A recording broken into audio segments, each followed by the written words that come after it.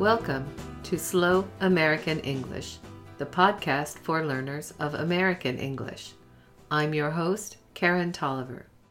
This is episode number 1703, the Statue of Liberty. The Statue of Liberty is one of the most famous landmarks in the world. Often, the statue is referred to as Lady Liberty and represents the ideals of freedom and democracy in the minds of many. She stands in New York Harbor at the tip of Manhattan on an island. Her skin is made of copper, which has turned green in the weather. She wears a crown and holds a torch in her right hand and a tablet in her left. Her full name is the Statue of Liberty Enlightening the World, and the sculpture was a gift to America from France. The idea of giving the U.S. a monument from France was conceived by Edouard de La Bellay in 1865. He and many French people admired the concepts of America's freedom and democracy. He wanted to commemorate the friendship between the nations. His idea was to build the statue in time for the centennial of the Declaration of Independence in 1876. So, the French people raised money for the sculpture, and American people raised money for the pedestal it would rest on. Sculptor Frédéric Auguste Bartholdi designed the statue. As it was built, the designer of the Eiffel Tower was hired to design the inner structural part of the statue. In the U.S., architect Richard Morris Hunt designed the pedestal.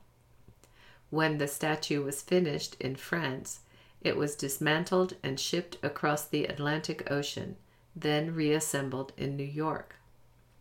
The Statue of Liberty was dedicated on October 29, 1886, 10 years after the centennial celebration.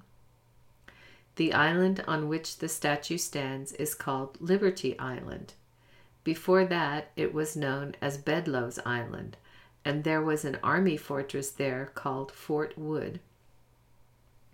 Nowadays, the whole island is part of the Statue of Liberty National Monument and is under the supervision of the National Park Service. A famous poem by Emma Lazarus was written as part of the fundraising project for the pedestal. The poem is called The New Colossus. The most famous lines of the poem are as follows: "Give me your tired, your poor, your huddled masses yearning to breathe free, the wretched refuse of your teeming shore. Send these, the homeless, tempest-tossed, to me. I lift my lamp beside the golden door." A bronze plaque of the poem now resides inside the pedestal in the museum there. Because of the liberty of America and this poem, the statue became an important symbol of freedom to millions of immigrants who passed by the statue on their way to make new lives in America. Here are some more interesting facts about the Statue of Liberty.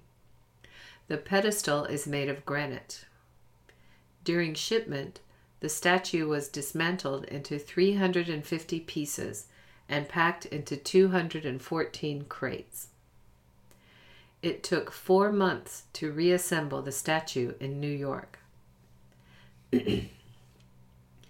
Nearby Ellis Island, where millions of immigrants were processed into the country, is now also part of the Statue of Liberty National Monument. The statue was restored beginning in 1982. An international team of architects, engineers, and conservators directed the project of repairing holes in the copper, replacing rusted iron parts of the inner structure, and completely replacing the torch, which is now covered in gold. The statue reopened in 1986, in time for her own centennial celebration. The height of the pedestal plus the statue is 305 feet 6 inches. From her heel to the top of her head is 111 feet 6 inches. She weighs 225 tons. She weighs 225 tons. The 7 rays on her crown stand for each of the 7 continents. Her face is over 8 feet tall. The tablet in her left hand is 23 feet 7 inches by 13 feet 7 inches. The inscription is the date of the Declaration of Independence, July 4th, 1776, in Roman numerals. At the statue's feet lie broken chains representing freedom from oppression and tyranny. There are 154 steps from the pedestal to the head of the statue. There are webcams in the torch and crown of Lady Liberty.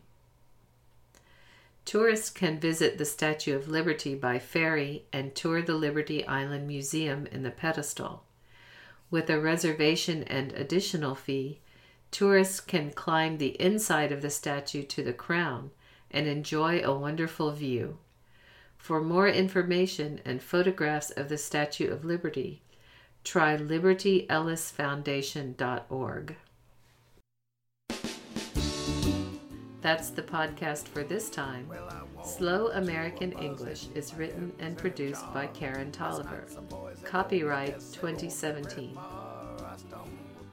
Visit www.slowamericanenglish.net for a free transcript of this podcast. There, you can also buy downloads of exercise worksheets, workbooks, and natural speed recordings. Just click on the Slow American English shop link. Subscribe to Slow American English for free via iTunes. Theme music for this podcast is written and performed by S.W. Campbell and used by permission. The opening theme song is Junie Says. The ending music is Beans and Dirty Rice. Find these songs and more music by this artist at www.soundclick.com/SWCAMPBELL.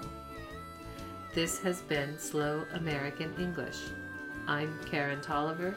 Thank you for listening. With hairballs, missing tail, and gimpy leg, goes by the name of Lucky.